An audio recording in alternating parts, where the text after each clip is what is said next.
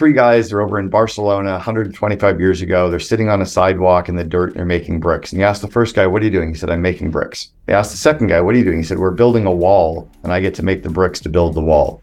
A lot more purpose in that.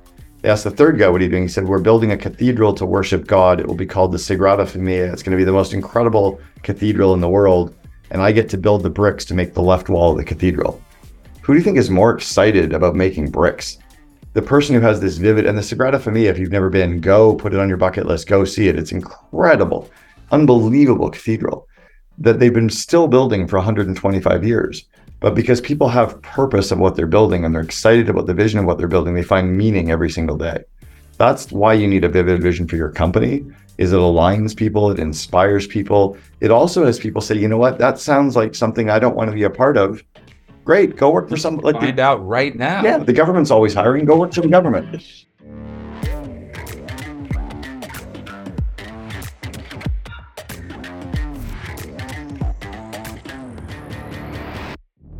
Well, hey, everybody. Welcome. Andrew Smallwood here from the Second Nature team. We're going to get right to it. I'm going to introduce Mark and Cameron insufficiently here. I could take like 15 minutes to introduce them, but you'd rather listen. You saw all the promotion, everything else in advance. You already know this. I don't have to say too much, and I teed it up a little bit earlier as well. But one thing I do want to call out, I want to give a special thank you to Mark Brower, not just because it's his birthday, not just because he's hosting Cameron Herold in his physical office here, not just because he so generously gave on a Triple Win Live we had about a month ago talking about building a great investor experience. Mark is consistently looking for opportunities, I would say, to share, to learn alongside other property managers and support, other people in the industry. And whether he's running long distances or building an audience on Twitter or building his business and getting into the nitty gritty, I would say like Mark is somebody we recognize really brings a lot of passion to what he does, brings a lot of excellence. And I think Second Nature is very excited to get out of the way and have a property manager, entrepreneur like yourselves, interviewing Cameron. And Mark has studied, he's read the books. I mean, he's prepared for this. And so we really just want to say thank you to Mark for putting in some great preparation for what's going to be a great conversation. And with that, Laura, I think we can pin their video up here, and we'll have Mark share a little bit about his experience and why he's excited to interview Cameron, and let them go. Hey, everybody. I am so excited to have Cameron Herold live in my office here. And I've been looking forward to this for weeks. Thank you. Yeah, so excited to hear about your experience and everything you've learned and apply it to the property management industry. I'd like to start with a quick story that hopefully connects the audience with the message. I was about 7 years ago, I was working until 2 a.m, 3 times a week, and I had 180 doors under management, and I had a few helper staff, and I was absolutely soul-crushingly burning out, and I didn't realize it, and I didn't know what to do, and I felt like I was alone. I was an island, and I didn't know what to do. I came to a point where I thought I'm either going to have some health issue, or I'm going to burn out and I'm going to throw in the towel, I'm going to sell. And worse, it was really defeating on my confidence, because growing up, I always thought I was the smart kid in the class. I always thought I was so capable. And it's almost like that became my liability. And because I thought I should be able to solve all the problems. That's funny. And I've learned about myself. So I put out an ad. I'll have to explain why it's funny later. Okay. It doesn't sound funny when you're describing it. I put out an ad and I found a guy, and I remember I was interviewing this guy's name's Rich. He's still with me. He later became my second in command, but I had no idea what that concept meant at the time. And I remember in the interview with Rich, I got teary-eyed, and I just looked at him and I said, I need some help. And graciously, he hired on, and I had another leader in the company. And my company had grown like this. Rich came on, and we started growing like this. Yep, pretty normal. Tell us what I was going through. What was that? Well, so as an entrepreneur, we only start a company for one of three reasons. We start a company to give us money, to give us free time, to be able to control our own time, and to be able to kind of put a stake in the ground or a flag in the ground to say that we did it, we accomplished something.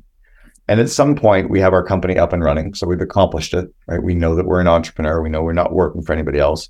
at some point we usually hit a ceiling or a satisfaction level on money, where we're making enough money to maybe offset what we used to make as a job. And we're feeling good about where we are on the money side of things. But we often don't get ourselves more free time and a better life. Sometimes it's because we have lost track of our hobbies. We've lost track of our relationships. We've lost track of ourselves.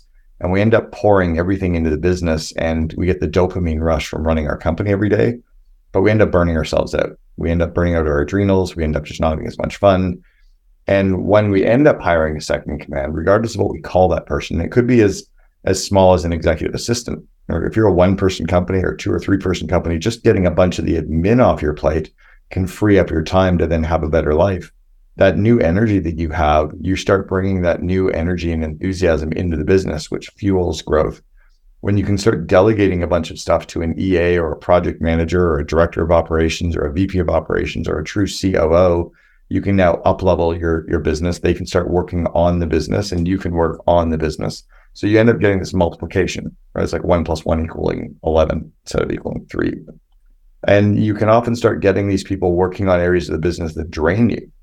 So you can get someone who maybe you're drained with IT, or you're drained with finance, or you're drained with the day-to-day operations. Somebody else comes in and they love that so much that now you get to work on the areas that fuel you and feed you with energy and you're good at, and they get to work on all this stuff that drained you of energy and it fuels them up.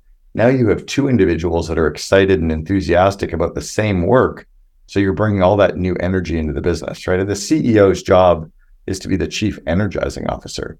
So if you're coming in with negative energy and you're drained and you're not enjoying your life, then of course your business is going to flatline for a long time.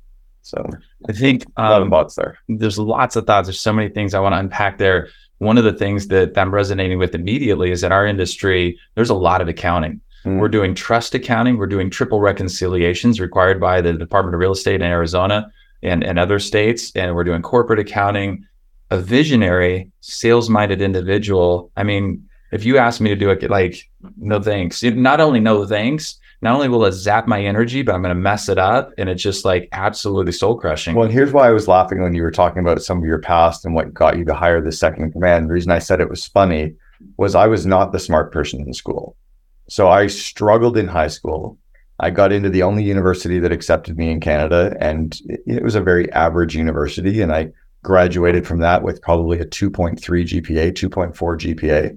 But I was on the university ski team. I was running my own company while I was in university. I had 12 full-time employees while I was in university for 3 years.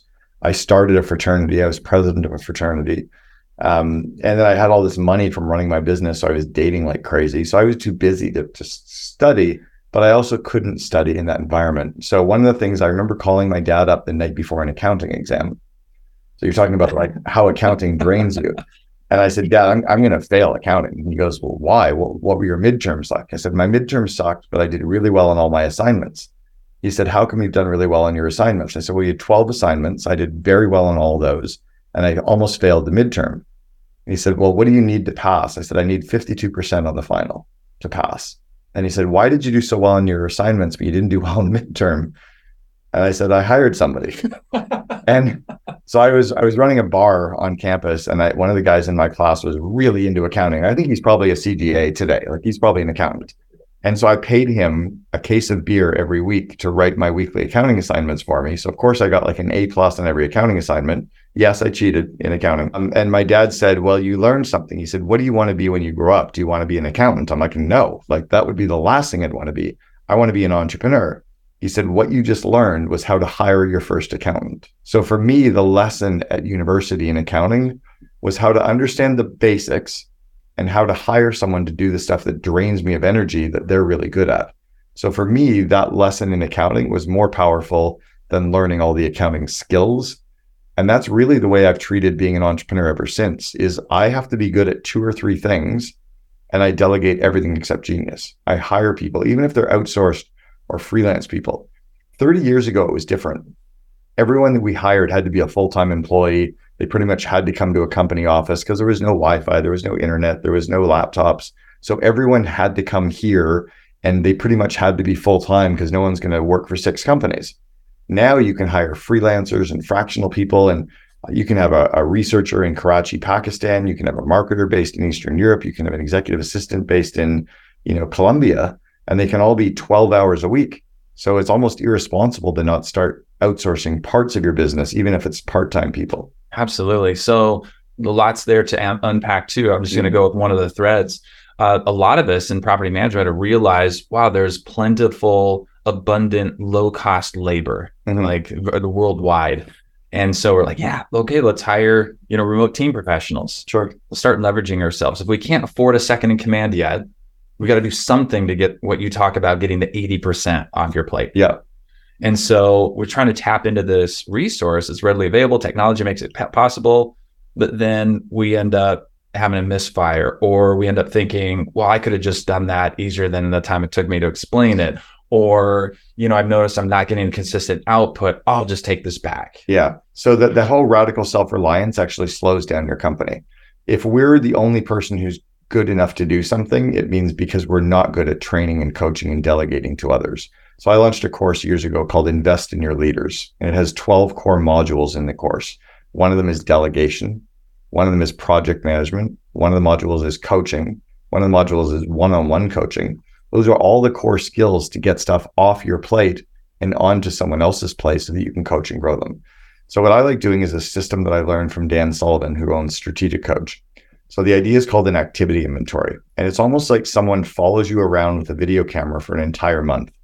So if someone followed me around with a video camera and they videoed everything I do for 30 days, and then I rewatch the video and I write down everything I do, what I do is I open up a spreadsheet, and in column A are all the tasks that I do over the course of a month.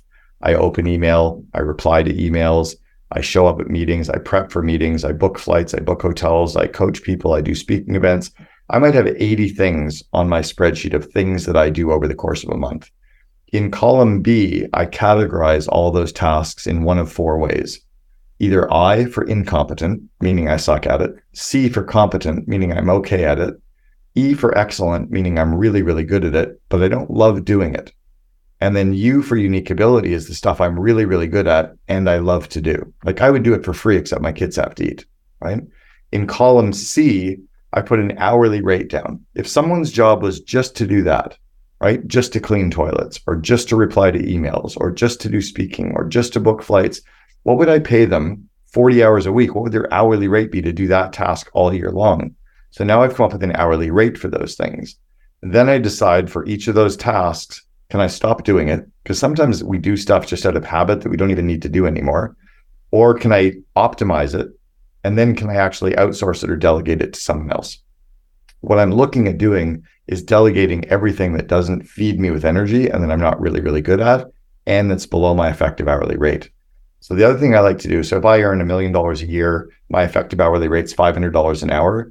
That means if I'm doing a $12 an hour task, someone should fire me. Why am I being paid $500 an hour to do $12 an hour work, or $20 an hour work, or $100 an hour work? So the first is to understand your effective hourly rate and delegate everything below that, or give yourself a buffer and say, take your effective hourly rate of $500 an hour, cut it by 4, call it $125 an hour. At least delegate everything below that. So for me, I look at anything in my business that's below $125 an hour, which is below a $250,000 a year salary. I should not be doing any of it unless I love doing it. So that's podcast interviews, speaking, coaching, and networking. Those are the 4 things I love to do in my business.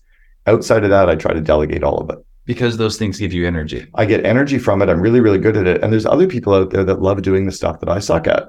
There's people out there who love accounting. I don't understand why, but they don't like speaking. They're like, why would you like speaking? I'm like, because it's amazing. And they're like, oh my God, I would die if I had to speak. I'm like, so you see what I mean? Yes. There's people out there that love doing copywriting. I'm terrible at copywriting. Like I'm even bad at using ChatGPT for copywriting. There's people out there that are so good at that. There's people out there that are great house painters. They love painting houses. I owned a house painting company. I had 220 people painting houses. I'm okay at painting houses, but I don't like it. But I love to hire the people and align them and get out of their way. So when you stay in the activities that Dan Sullivan calls unique ability, then you're building momentum just by staying in positive energy. And hiring people, even if they're only 2 hours a week or 2 hours a month or 40 hours a month, and they're doing their unique ability. So I might have a copywriter who's based in Bulgaria. I might have a researcher who's based in Karachi, Pakistan. I might have my executive assistant who's been with me for 8 years. We now hired her an EA to get all the true minimum wage stuff off her plate. And we have a woman in the Philippines for $1,000 a month, 40 hours a week. That's $6 an hour. She's full-time. We pay her 3 weeks full-time vacation, which is more than anybody in the Philippines gets, blows her mind. And she takes all the real admin off my EA to free up my EA to work on the higher impact operational things for me. Okay, I can read some thoughts of people watching this, and they're saying, yeah, but Cameron, you lost me at writing down tasks in an Excel spreadsheet. You lost me at like some of that detailed stuff that's required to create the system where somebody else can offload for me. What do you say to the visionary that's just like starts getting bogged down just even thinking about that type of work? Do it anyway, or like, is there a who that can help you structure your life? At a certain point, you have to start somewhere.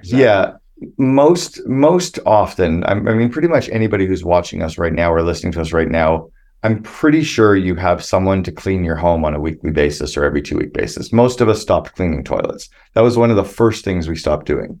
Or we hire someone to cut our lawn or someone to clean our pool. So we get rid of these minimum wage jobs to those people, and we find people who know how to do it already. The key for us is to find 1 or 2 projects at a time and find the people. So go on Upwork, go on Fiverr, find an executive assistant who can help you, network, ask on social media. You have to get good at interviewing and hiring, but you really shouldn't be running your own business unless you're going to be dedicated to learning those things. So, that's another reason my Invest in Your Leaders course is an interviewing module. It teaches you how to find people, how to select people. Most of us as entrepreneurs have never been trained on how to be an entrepreneur. We quit our job because we didn't like what we were doing, and now we end up running this business. You need to start learning the business skills as well. You need to start dedicating yourself to that. And it's not so much the business of property management. It's the business of being in business. It's the business of running meetings, hiring people, delegating projects, coaching people, inspiring people. You have to learn to be a leader. And that's what people really need to plug into. You also talk about how, as a leader, one of the things that we have to learn is to gain enough self-awareness about what we suck at, and actually be honest with ourselves. Like what's that journey like? And also tell us about, that's connected to this other idea of the yin and the yang between the entrepreneur and their second in command. Yeah. So the school system messed us up. We grew up in an era where going to school, we were told we had to be the smartest person in the room or we weren't worthy. Right. Even the A students, like my wife was a 4.2 GPA. I didn't even know you could get anything above a 4. I had no idea you could get more than a 4.0. I had no idea. And she was a 4.2 GPA, but she still struggled. If she got a B- on something, it really emotionally beat her up. I was so dumb in class that I got used to being very average. But I also found there were a couple of things I was really, really good at. So I've been now paid to do speaking events by groups in 28 countries. I've been paid to speak in every single continent, including getting paid to speak in Antarctica. I was handed a check in Antarctica to speak. But I won a citywide speaking competition when I was in grade 2. It was a unique ability for me at a very young age. I was recording radio ads for local businesses when I was in grade 4. So I've always been good at recording, at speaking, at kind of shooting from the hip, right? I knew that was a unique ability early. My math skills were very unique abilities. I could run numbers in my head very quickly, but I was really bad at a lot of other stuff. Spreadsheets. Yeah, the details of spreadsheets I was bad with, right? But what I realized was because I got okay with being bad at something, in the school system, they say, if you're bad at something, go get a tutor. Right. Now you become horribly average and frustrated on something. You'll never be good at it. So what I got good at was saying, I'm never going to be good at that. I'm going to hire somebody to do my accounting. I'm going to hire somebody to do this. I'm just going to 5-0 and go. Just let me get out of here. I became okay with the fact that momentum created momentum and I didn't have to be perfect at everything. But if you still feel like you need to be perfect at everything, you'll probably never be successful. There's not a single entrepreneur on the planet who hasn't hired other people to do things that are stronger than them. So you're saying that we can look back over our history, even starting in grade school, and see glimpses or clues of what our unique abilities are. Yeah. Manifested already throughout our lives. And like if you look at your business, that there's areas you're strong in. Often the things that we're really, really strong in, our unique ability, we dismiss as, but anyone can do that. Yes. Right. Because it comes so naturally. Right. So I think that being interviewed on a podcast is so simple, or being interviewed by the media is so simple, or networking is so simple, or speaking on a stage is so simple. It is simple for me. But then I realized for everybody else, it's really, really hard. That's how you start to know it's your unique ability, is because it's unique to you. That's fascinating. Right? And there's other people that have, oh, they're really good at marketing. They're like, why isn't everybody good at copywriting? I don't know, because I haven't spent 10,000 hours practicing it like you have, or I don't see it the same way you do. Right? Interesting. So we don't need to spend our time beating ourselves up thinking, I need to work on all my weaknesses. Yeah. It's like, have the awareness of what my unique ability is, go all in on that. And then how does that help us hire the second in command? Think about a professional athlete. Let's think about a football team, right? If you're the kicker on a football team, actually, there's two kickers on the football team. There's the punter, and then there's the field goal kicker. And they probably suck at the other part of kicking. The punter doesn't have the same way to kick a ball, right? And the quarterback, even though he might be the best quarterback in the world, probably sucks as a punter, right? Yeah. Or the left tackle could be the best. So they know what they're really good at in their industry, but they're really bad at other things in their industry. They're okay with that. They're not trying to, the kicker is not trying to be a good defensive lineman and a good quarterback. He just lets those people do that. That's the way we need to think and approach that in business. And then talk to us about that yin and yang. And I know you have this fantastic example of 1-800-GOT-JUNK, which I'd love you to tell us about. What, after we have that self-awareness and we've decided, we've committed to stay in our unique ability, how does that inform how we hire that second in command? Sure. When, let's say you're looking to hire your first key person to come in and help you scale your company, and they're going to be your second in command, whatever you're going to call them, maybe a director of operations or a vice president of operations or a COO. That title is based on their roles and responsibilities, the amount of autonomy that they'll have, the amount of P&L responsibility that you'll give them, and the amount of strategic insight they can bring. So don't give out a big title to somebody right away. You're looking for a person to be your yin and yang, the person to take all the stuff off your plate that drain you of energy. So it's first by understanding what drains me of energy, what am I not good at, and how do I find somebody who's good at the stuff that I'm not and who loves to do the stuff that I don't? You'll then craft a job description around those roles and responsibilities. I also like to make it very polarizing. When I write my job description, I write me. I'm a very manic, ADD, slightly, probably very bipolar, CEO who swears a little bit too much. I might even drop an F-bomb into my job posting. And I've done that in the past where people are like, I can't believe you swore, delete. I don't like that I swear, but I swear once in a while. So if you're really against the fact that I swear once in a while, you probably don't want to work with me, right? Or if you need somebody who's so professional and polished, probably not me. I go to Burning Man. I'm this Canadian kid, So if I describe me, there's someone out there who's going to read this and go, wow, you sound kind of like the kind of person I like to hang with. And you sound like the crazy individual that I can help play cleanup for. And all the stuff that you described, I'm really good at it and I love doing it. And I don't want to do the stuff you're good at because I don't like networking and I don't like speaking. So they're like, I don't even want to do what you do.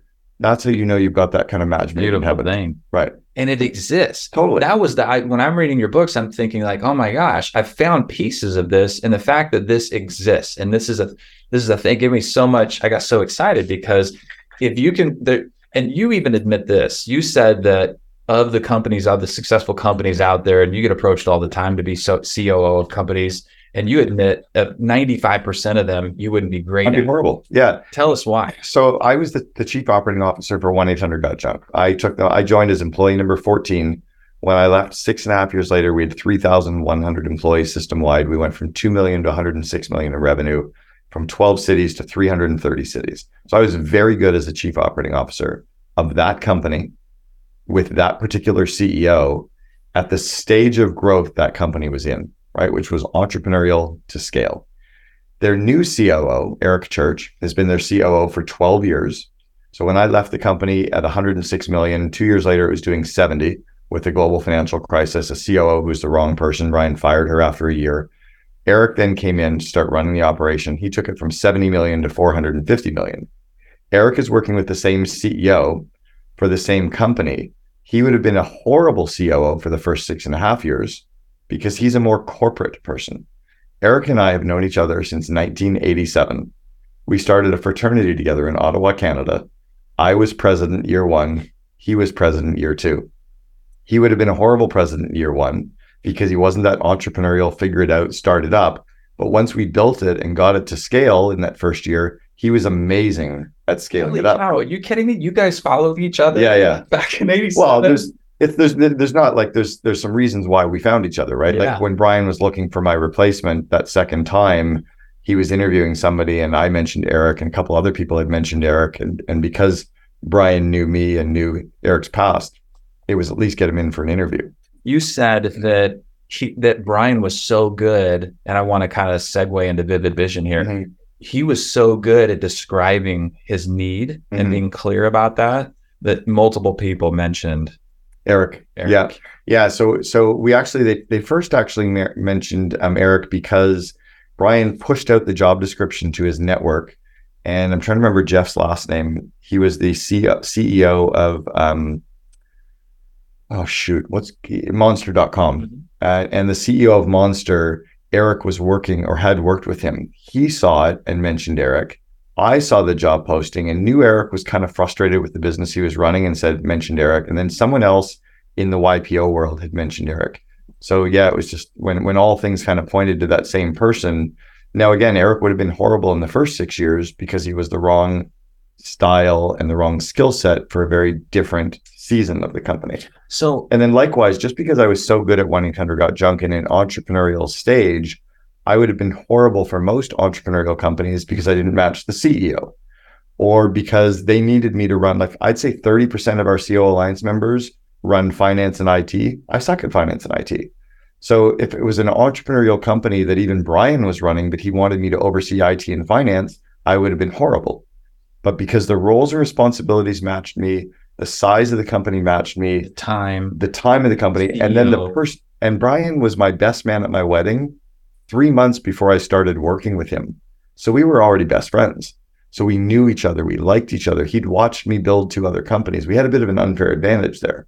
And I'd done it twice before. I'd already built 2 other franchise companies. So that's hiring the right person, describing the company the right way. And when I saw the vision Brian had for what he wanted to build, I pretty much said, move out of the way.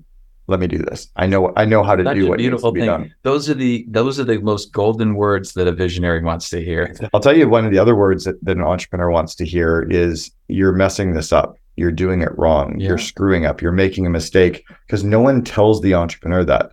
There's an art to the COO being able to tell the entrepreneur they're making a mistake. We have to do it privately. You have to do it one-on-one. You never do it in front of the board. You never do it in front of the leadership team. You never do it in front of customers or other employees. And you make sure that you kind of cloak it by saying, I'm telling you this because I love you and I care about you and I believe it's for the good of the company. You don't call him a dumbass. No. And I'm even putting you're doing something wrong. You're acting like a dumbass, right? But I'm telling you this because I care about you and your company. Of course. And I might even be putting my job at risk by telling you this. By me framing it that way, I've actually solidified my job because the CEO finally knows someone is willing to tell me the truth. It's like the emperor's new suit. Love it. It's like you are actually naked. You're not wearing a beautiful magic suit that, Cameron is an absolute expert, not only at the COO role that he's had, but also in coaching COOs. And that's why you pointed out there's all of these support groups for CEOs. Mm-hmm. There's all these networks. There's all this coaching. Everything's focused around the CEO. But there had been no community for COOs, and you started that. Tell us why. Well, because there was nowhere for them. So it's almost like if a bunch of guys got together, or let's say a bunch of women were getting together for a baby shower. Guys don't really fit the baby shower. And like even in the modern day where we're trying to be the sensitive guy and we're trying to be like there with family, like we still don't fit at a baby shower. We know we don't fit it. They know we don't fit at a baby shower. We just need to go do a bunch of stuff with guys. They need to do a bunch of stuff with women. Men are not hairy versions of women. We see the world differently, perceive the world differently. Well, entrepreneurs see and perceive businesses differently from their second in command. We actually profiled all of our COO Alliance members using a few different executive profiles. One was the Colby profile, which talks about how you start and initiate projects. Almost every single COO has the same personality profile, and all of their CEOs had a very different profile. They were very entrepreneurial. So by understanding that we're different, we needed to give them a space to think and be and work with each other the way that each other think and be, and not get distracted with all these entrepreneurs who are usually a little bit louder, a little bit faster, a little bit more high level, ADD, little ADD, right?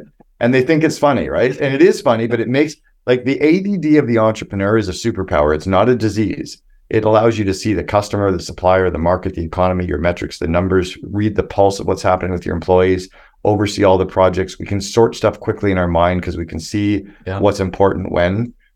The COO needs to be much more methodical, much more focused, put the systems in place, much more grounded. They need to be the brake to our gas. Love it. They need to be the leash to our dragon. And that's where that real symbiotic, that's why the cover of my book is that yin and yang, right? They need to be that yin and yang relationship with us. Okay, I want to get into vivid vision because I think this is super powerful. So we've all heard for years about mission statement and vision statement. These little pithy 2 to 3 sentence things, they fall way short. Totally. Why? Well, the mission statement originally came about from getting a leadership team back in the 70s and 80s together. You'd get your 6 or 7 members of your leadership team together. You'd all put all your favorite words that describe your company up on a whiteboard. You'd all vote on your favorite words. You'd be left with 6 or 7 words. You'd mash them up into one sentence, and that became your mission statement, right? Go team. Mm-hmm. Nobody bought into it. Nobody really, it didn't really resonate with us. It sounded we all felt like it was crap when we put it together. Check the box, we did. Right, check the box. But it also doesn't explain our company. The one sentence mission statement doesn't explain your relationship with your customers, doesn't explain your relationship with your employees, doesn't explain your company culture or your office space, doesn't explain your meetings, your meeting rhythms, doesn't talk about the way you make decisions, the way you hire, the way that you build teams and consensus, the way that you manage conflict. It doesn't describe marketing and sales and operations and IT. The vivid vision is a 4 or 5 page description of what your company looks like, acts like, and feels like 3 years in the future. Looks like, acts like, and feels like. Yeah. So it's almost like if I walked around your office space and described what it felt like, if I describe the energy walking in, if I describe the feeling of the rooms, if I describe the way that people are interacting with each other, that can't be written in a 1 sentence mission statement. So it's just a different tool. I think this is really powerful because sometimes as an entrepreneur, as a business owner, I know it doesn't make sense, but I just assume people can read my mind. Like, isn't it obvious that the vision of where we're going seems clear to me? Don't you guys get it? Like, but have I spent the time and the energy and the work? I saw this as an analogy years ago when I was describing a movie to someone. And I was describing a scene in the movie The Sound of Music. Yeah. Julie Andrews, right? If you've seen the movie The Sound of Music, there's one very famous scene in the movie where Julie Andrews is up in the hills in Austria. The kids are there. They're singing and dancing. They're having a picnic lunch. And it's the hills are alive with the sound of music, right? And they're dancing. It's a very, very, very famous scene. And if you've seen the movie, if I said to you, recreate the picnic scene, you could do it. In your mind, yes. But if you've never seen the movie, and I said, recreate the picnic scene from The Sound of Music, you might have the picnic at a lake or at a park. You might have, the lunch was catered instead of in a picnic basket, and the kids are playing baseball. That would be a great picnic. Yeah. But that's not the picnic scene from The Sound of Music. They're in Austria. They're not playing baseball. They're dancing.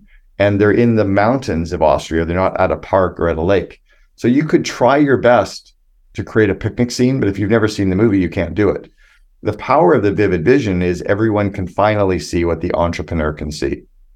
We also write them for our marriages. Like my wife and I wrote a vivid vision for our life together as a couple.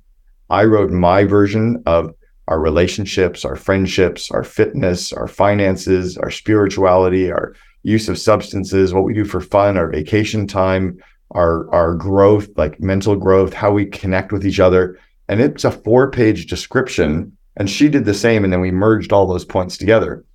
The reason couples grow apart is they're not intentional about growing together. So we have a very intentional document describing our relationship together, and we reread it constantly. We share it with the world, and we're constantly trying to make each sentence come true. That's really powerful. You say that even after you have this really vivid vision and you've gotten clear yourself and you've gotten it written down, that it's like a 3-year picture, usually, and then you reverse engineer what you need to be doing today. Yeah, almost like if we were building a home. So if I was going to build a dream home, I would describe in vivid detail what I wanted my home to look like. I would describe each of the rooms. I would describe the finishing. I would describe the kitchens, the bathrooms, the flooring, the paint colors, what the windows would look like. I would describe how we entertain and hang out with family, what our family unit is like, so that the contractor could help me create the plans to make my vision come true. I wouldn't just hand $2 million to a contractor and say, build me my dream home, because he might build me an amazing home that looks nothing like what I want. So the contractor needs to understand what I want in a home, what it looks like, how we use it, everything I can explain to him, the vivid vision of a home. He can then create the blueprints and the elevation drawings and the sketches to make my vision come true. I sign off on his plans. He signs off on my vision. We hand that to the employees. The employees can build my home without ever speaking to me. It's amazing. That's the power of the vivid vision. The reason we're constantly have to organize our employees and hold them accountable is they're not all aligned with our vision. We're hiring the wrong people who aren't aligned with vision. We're hiring people that don't have the skills to make our vision come true. And then we're having to manage them we're just doing it wrong. Cracking the It's like, so you talk about the clarity of the vision and the communication of the vision in and of itself enrolls and enables and empowers people to make it come to pass. You're not driving them. They're enrolling because it connects with them. It's right. And they're excited about it. We talk about the three guys making bricks. This is 125 years ago. Have you heard me tell the story? I love it. Go So ahead. Three guys, they're over in Barcelona 125 years ago. They're sitting on a sidewalk in the dirt and they're making bricks. And you ask the first guy, what are you doing? He said, I'm making bricks. They asked the second guy, what are you doing? He said, we're building a wall and I get to make the bricks to build the wall. A lot more purpose in that. They asked the third guy, what are you doing? He said, we're building a cathedral to worship God. It will be called the Sagrada Familia. It's going to be the most incredible cathedral in the world. And I get to build the bricks to make the left wall of the cathedral. Who do you think is more excited about making bricks? The person who has this vivid, and the Sagrada Familia, if you've never been, go put it on your bucket list, go see it. It's incredible, unbelievable cathedral that they've been still building for 125 years. But because people have purpose of what they're building and they're excited about the vision of what they're building, they find meaning every single day. That's why you need a vivid vision for your company, is it aligns people, it inspires people. It also has people say, you know what, that sounds like something I don't want to be a part of. Great, go work for some. Find out right now. Yeah, the government's always hiring. Go work for the government. But I make sure that in my businesses, people know it's going to be high pressure. It's going to be high stress. We're going to be working hard. We're going to change our minds on a dime. We're going to be entrepreneurial. We're going to be obsessed about employee engagement first and customer second. People are like, oh my gosh, I want to do that. I want to be there. I'm like, this will be the hardest thing you'll ever do. They're like, great, because A players want to work on challenging things. C players don't want hard work, so they don't even apply. So my vivid vision allows me to screen people out before I even get their resume. Then what I do when I get a resume, I say, hey, thanks for your resume. I'm not going to read it. Please read my vivid vision. Send me a 2 to 3 minute video of how you can help make this come true and what parts of my vivid vision you're most excited about. Oh, that's beautiful. If I love your video, then I'll read your resume. Wow. So now I take 100 resumes. I get 10 videos. If I like 5 of the videos, I only read 5 resumes. I don't bother with the other 95. And the 5 resumes I've got, they're all vibrating like I'm vibrating because they've read my vivid vision. Holy cow, that's amazing. Super powerful. That's how we built College Pro Painters. That's how we built 1-800-GOT-JUNK. That's how we built, all these companies I've worked with all over the world. So I'm going to take it back to getting 80% off your plate. I think for a lot of us as small business owners, we're caught up in this idea that, I know I shouldn't be doing X, but I don't have the money to hire somebody right now. Or I don't have, roadblock. I don't have the time to figure out how to make this perfect set of instructions for somebody else, or I don't have the actual cash to hire somebody. Earlier you talked about if you can't afford a COO, you can't afford a second in command. How do you start? How do you start building momentum on these things? So you're not going to like some of my comment on this, but if you can't figure out how to do it and you don't have the money to do it, you have no business being an entrepreneur. You need to actually flip that script a little bit and decide that you're going to figure out how, or you're going to learn from somebody who has figured out how. It's all on YouTube already, right? For $750, you can buy my leadership course. I did. It's awesome. Right. The 12 modules are really powerful. They are. But then watch them every 3 months, really get it so that and get all your employees to go through it so they really get it. It's not a lot of money. Find a couple parts of your business that you can just say, you know what, we're not going to do that anymore. For most of us, we waste a lot of time as well, right? It's working on the critical few things versus the important many things. It's stop wasting time scrolling on social media or watching the rest of the stuff on TV that you're watching. Focus in on the critical few things that are going to help you scale and then delegate slowly one thing at a time. You can also learn how to use Upwork. If you don't know how to use Upwork, go on YouTube and watch some videos of how to watch Upwork, or go on Upwork and watch some of their videos of how to use it. Go check a look at Fiverr.com, where you can outsource fractional tasks. And if you wake up every day saying, I don't have to know how to do this, I have to find the who can help me do it, right? Ben Hardy and Dan Sullivan, both good friends of mine. Yeah. Their book, Who Not How. Beautiful. That's a really powerful concept, is we no longer have to know how to do everything. We have to find the right who already know how to do these things. I know that you know Vern Harnish. Yeah. I know that you've been involved in entrepreneur organization. One of my favorite quotes from Vern Harnish's book, Scaling Up, is, well, what he talks about, it's not an accident that companies are successful. The best companies have the best routines. Yeah. Can you give us... So on that, the number one book for everybody who's watching us right now of mine, I've written 6 books. I would say the number one book you should all read is The Miracle Morning for Entrepreneurs. I co-authored that with Hal Elrod. It's a fantastic bestseller. You'll get all the morning routine habits of the Miracle Morning. So it's called The Miracle Morning for Entrepreneurs. That's the version you want. It has all the good morning routine habits, but then it has the habits for the rest of the day that I wrote. It has all the principles around focus and getting more done with less people faster. And it has a chapter on vivid vision. Oh, wow. So I would start with that. Then I would read the book Double Double, but I would read chapters 1, 2, 4, 6, and 12. Double Double is so dense. It's got like all this entrepreneur organization, all these nuggets just all throughout it. It's such a good And it's also not a novel. You don't have to read it from front to back, right? Read chapters 1, 2, 4, 6, and 12. Okay. Those 5 chapters will supercharge anybody who's watching right now, because it talks about people, it talks about culture, it talks about alignment with vision, it gives you stuff around recruiting. It also, chapter 12 is the highs and lows of entrepreneurs. It's like the emotional roller coaster we go through, and it talks about how to ride that. You are really big about community. And I feel like if somebody's stuck, like I was, in my story that we started with, I was an island. I wasn't connecting with people. I wasn't bringing new knowledge and information into my life, because I thought I got to figure this out first. I got to get profitable, and then I'll go connect with people. And I had it backwards. And I also thought, I got to get more customers so that I have the money to afford better people. I also had that backwards. I needed to build capacity. I needed to build knowledge now. So one of the ways that we can build knowledge, your community can be online. So you can find Facebook groups that are online that are free. You can join mastermind communities. You can join a local BNI group that is super cheap to join. I think it's like probably $200 I love a year. property managers because we get a lot of referrals. Oh, do they? Yeah. Like BNI groups are great because you're surrounded with other smaller, younger entrepreneurs that are all there trying to help each other. But then you can also get on to YouTube channels. Like there's so much information that is available online right now for free that you can devour that content. Like if you watched one of my YouTube videos, if you go on the Cameron Herold YouTube, it's free. There's hundreds of videos on there. If you just watch one of those videos a day for the next year, you'll triple the size of your company like that. And you don't spend a penny. But stop spending time scrolling news feeds or reading the newspaper or watching all the sports that we watch or all the crap that we watch on TV. Dedicate like a half hour or even 15 minutes a day to learning.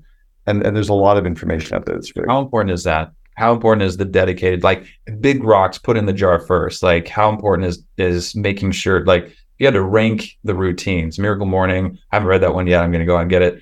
What are the top 3? Like if you're a small entrepreneur, do these 2 or 3 things every day or every week. Taking care of your health, right? So fitness, diet, sleep, mindset, like taking care of your health is first and foremost. I mean, I'll show you a photo that people will laugh if they can see this, but you're really going to laugh when you see this photo. So really taking care of your health. I mean, if I go back and think of my health, this is a photo of me. Whoa. Yeah, I'm 40. You can't see this. I mean, if you can zoom in. There's more Cameron here. I'm 42 pounds heavier back here. I was not healthy. That was 12 years ago. But now I'm definitely taking care of my diet. I'm definitely going to the gym. I'm walking constantly. You have Camelback Mount all the time. Yeah, I quit drinking 6.5 months ago. I haven't had a drink in 6.5 months. Like I just decided to just have a much more intentional, my wife is healthy. So taking care of yourself, taking care of your mindset. That's number one. Surrounding yourself with positive, driven people, right? There's that old adage that you're the average of the 5 people you spend the most time with. Yeah. Your income is the average of the 5 people. Your health is the average. Your mindset is the average. Like if you spend time with a bunch of people that smoke and drink, you're not out trail running. You probably spend time with a lot of trail runners. Oh, dude. Greatest people. Right. And they're probably healthy. They're not eating crap. They probably don't drink very much, if at all. And they're probably successful in their life in some way because or even if they're not like successful in making money, they're at least, because their endorphins are going and they're taking care of their health, they at least have a positive mindset, 100%. right? So fire the negative people in your life. Don't spend time with the negative, grumpy people. Even on this call, there's going to be negative, grumpy people in this group. Don't spend time with them. Fire those people from your life. Spend time with people that are driven, that are focused, that are growing, that are enthusiastic. This osmosis, You absorb that for sure. Health, mindset, your emotional. Yeah. And then the network, your community would be number two. Network. And then I think number three would just be the ability to say no and to focus, right? It's about focusing on the critical few things. So I'll give you what I called the secret formula to building 1-800-GOT-JUNK. It was F times E equals success. So write this down. F times E equals success. The first F was focused. And I want you to give yourself a rating. You can do this for yourself or for your business right now. Anybody who's watching can do this as well. On a scale of 1 to 100%, how focused were you in the last quarter, in the last month, in the last week? How focused were you on the plan, on your budget, on your goals, on working on the critical few things? Let's say that you were 50% focused and 50% of the time you were all over the place. And then the next one is faith. So it's focus times faith. And it's not faith in God, it's faith in yourself. How much faith do you have in yourself, in your plan, in your team, in your confidence? Are you protecting your own confidence? Are you spending time with people that are building you up? Are you working on your skills? Are you learning, which protects your faith in yourself? Are you kind of showing up as that strong, rugged individualist who knows you can do it in spite of everybody saying no or how hard it is? So that's the faith. Give yourself a percentage score on faith. Maybe you're 50% on faith. And then E is for effort. So it's focus times faith times effort equals success. So how much effort are you really putting in? Like, are you really working hard or are you hardly working? When you're working, because it doesn't have to be a 5 a.m. till 9 p.m. job. This can still be 4 hours a day, but you really are working hard on those 4 hours a day. Like, are you maniacal around your effort? Are you really giving it your all? Are you really making sure your employees are giving it your all? Well, let's say you're 50% on effort. Well, 50%, 0.5 times 0.5 times 0.5 is a 12.5% chance of success. That's an 88% odd that you're going bankrupt, right? You may as well shut it down. Even if your formula is 80% focus times 80% faith times 80% effort, that multiplies out to 51.2%. That's 50-50. Yeah, but that's still not 50% great. chance you're going bankrupt. You might as well go to the closest casino, put all of your money on black or red, because that's the odds you've got. If you can get to 90% focus times 90% faith times 90% effort, that's only a 72.8% chance of success. 0.9 times 0.9 times 0.9 is 72.8%. You still have a 25% chance of going bankrupt. I don't like those. The reason we were successful, I don't like those odds at all. The reason we were successful at 1-800-GOT-JUNK because we were maniacal around 98% focus times 98% faith times 98% effort, which gave us a 96% chance of success. That's why we were successful. So it's about working on the critical few things, spending time with the right people, staying hyper-focused, the ability to say no, really working hard. Like, it took a long time to get to the night before we became the overnight success story, right? But that was the formula that we used. So to me, this is brilliant. Thank you for sharing this. The focus, the faith, and the effort, to me, that all connects back to staying in my unique ability, saying no to a lot of things. And getting your employees to stay in their unique ability, right? Protecting your employees' confidence, growing their confidence. Like, so many entrepreneurs delegate more tasks, delegate more projects, show people the areas to improve on. But we don't praise them and say thank you and show gratitude and celebrate all the stuff we got done. Energizer, energizing office. So if I give somebody 3 projects to do next month, I'm going to celebrate and praise 3 things they just got done. If I say, hey, we need to do better at this, I'm going to say, but we're doing amazing at that. Not necessarily in the same sentence, but I'm trying to praise people and show gratitude and show thanks twice as often as I'm showing areas to improve. The same way that we work with our kids. Right? You can't constantly spank your kids and show them where they're screwing up and get mad at them for doing the wrong things. You need to also be hugging them and showing them you love them and praising them and building your kids' confidence to try more and do more. But we need to show up thinking that way as entrepreneurs. We often don't. It's beautiful. We've got like 90 seconds left. Andrew, let me give you my one big thing on the 90 seconds. Thank you. Yes. None of this matters. What? Nothing that we've actually talked about today matters. We're all just walking each other home. None of us are getting out of this alive. This is just what we do to make money. You're gonna make me cry. What matters is the relationships we have with our spouse and our kids and ourselves and our employees. What matters is remembering that every single person we meet up with on a day-to-day basis is struggling with something. Every human that works for you or that you interact with, whether it's a customer or a tenant or a supplier or a contractor, are struggling with a relationship or money or health or something. And if we care more about the people, they'll care more about our business. Wow. I think we got to end it there. That's beautiful. Thank you. Sincerely, thank you for being here. Thank you. Awesome. Hey, everybody. First off, Mark, Cameron, thank you. That was a pleasure to sit back and participate in. Hey, would love to hear actually a couple folks, who are listening in. If we'll bring people up to the Zoom stage here, and here's a question we'll invite you to answer. As you're looking at your notes, whether they're in the Zoom chat or on a piece of paper or on your computer at home, picking out one or two ideas that you heard shared today, or one or two action steps, something that you're thinking about implementing from what you just heard today, that were of meaningful value. What were one or two of the greatest gifts that Mark and Cameron's conversation offered you today? And we want to invite that back and actually kind of having that reflection, sharing that out again with the rest of the audience here. And Lauren Mack's so good. She's asking, raise your Zoom hands if you would. That way it's easy for us to find you and pull you up. I'm actually going to get kicked off just to buy people a moment to do that. Cameron, I love what you shared about the activity inventory and the framework you gave for that, and applying the value of your time and figuring out how do we get into that unique ability and help put other things into other people's unique ability and build a great team. That was really, really great.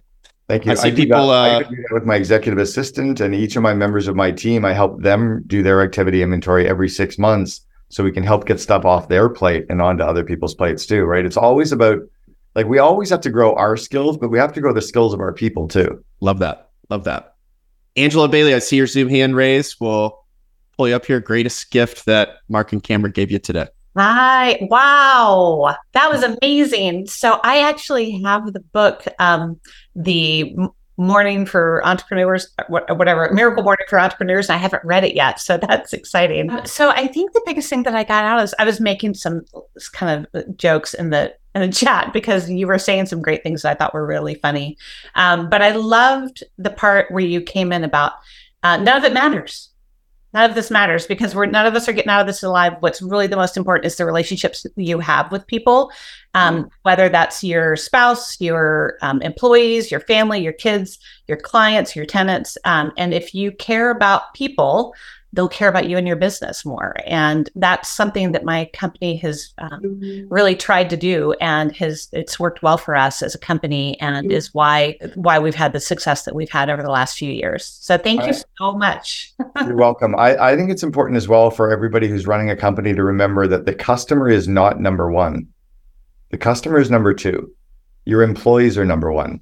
And the reason for this is if we obsess about making sure our employees are happy, if we obsess about helping our employees in every single way, our employees are going to be so happy and so engaged, they're going to go through brick walls to help our customers.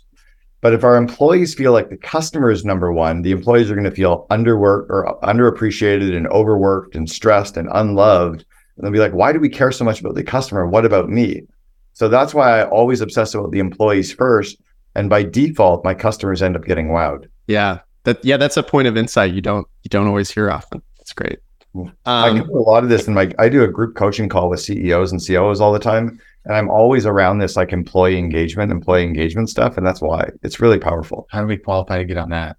Anybody can join it. Oh, really? Yeah. I've got CEOs from all over the world as are members. Yeah. Awesome. I do a monthly group coaching call with CEOs and entrepreneurs from all over. And I have a 3-month, 6-month, and 12-month options for it as well. Very cool. Hey, we've got some more in the chat. I'm just going to read them off here, but we had the focus, effort, and what's this middle F for again? Faith. That's right. Focus, faith, and effort.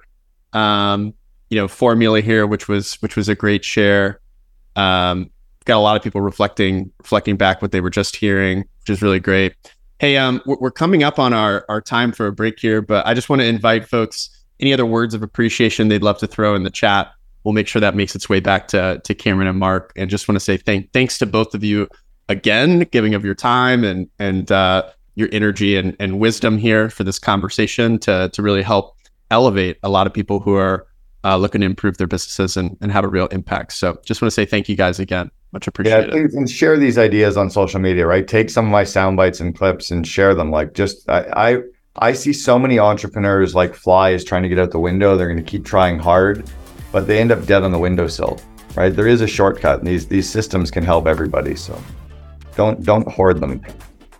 And that wraps up another episode of the Triple Win Property Management Podcast. Thank you for pressing play. We hope you've gained valuable insights and inspiration. The Triple Win Property Management Podcast is proudly produced and distributed by Second Nature, where we believe in a triple win, building winning experiences for your residents, investors, and your teams with the only fully managed resident benefits package.